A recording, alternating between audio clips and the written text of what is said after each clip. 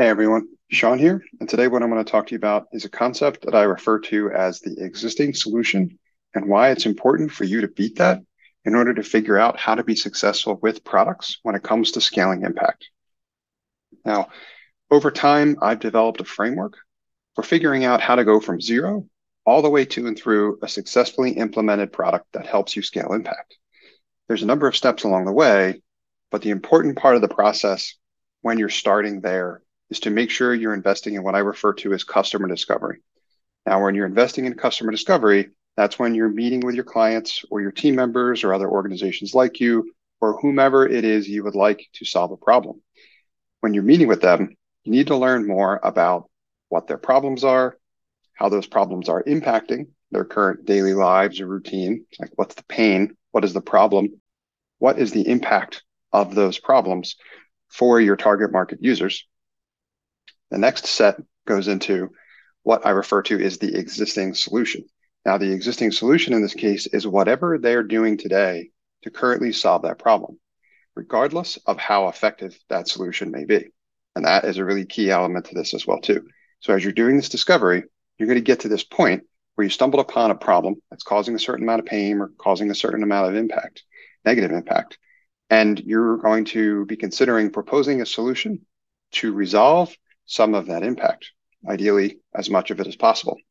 But in terms of figuring out what type of potential the solution that you're proposing is ultimately going to have, you need to better understand the existing solution or how they are trying to solve that problem today.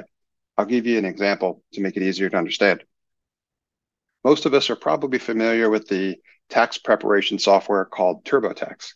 It was built by a company called Intuit, who makes a number of different software products related to finance and accounting, but I'm going to focus on TurboTax in this case.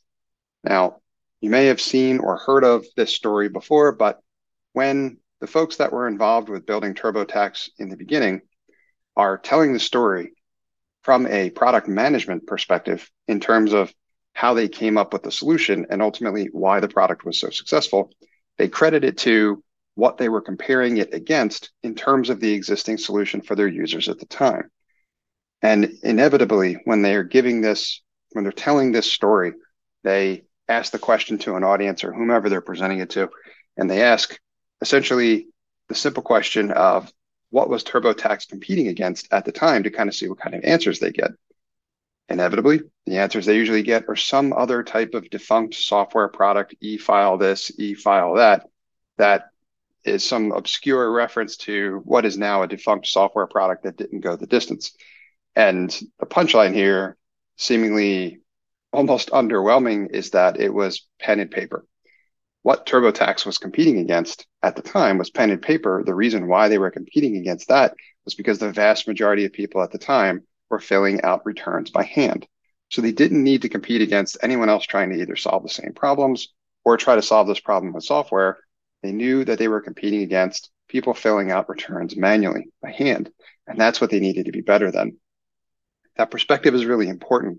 And it's often lost on people trying to scale impact with products or software because what they're not understanding is the hoops that folks are going to have to jump through or the habits that they're going to need to either form in order to be able to pick up their solution and use it consistently to get the kind of value that you think it can provide. So I wanted to talk about this as a concept. It is a very important one. When you're investing in discovery and you're trying to find what I call problems worth solving, you really need to be laser focused and better understanding everything about whoever it is you're building for, what is going on in their life in terms of how are they currently solving that problem today. And that could be for your clients, that could be for people that work on your team, that could be for other organizations, whomever it is you are building for. You need to really understand very well how it is they're trying to solve that problem today in order to evaluate kind of potential and opportunity your potential proposed solution may have, as well as what is the likelihood that it is ultimately going to succeed, because you'll be able to measure the difference between how significantly different is how are they doing it today between how you are proposing they may do it in the future, leveraging your product solution. Thank you for listening to this episode of Scaling Impact. I hope you got a ton of value out of it. If you'd like to learn how to scale impact at your nonprofit organization by more than double in less than half the time, I'd encourage you to sign up for my free 5-day email course at nextstep.io/impact. That's nextstep.io, nxtstep.io /impact.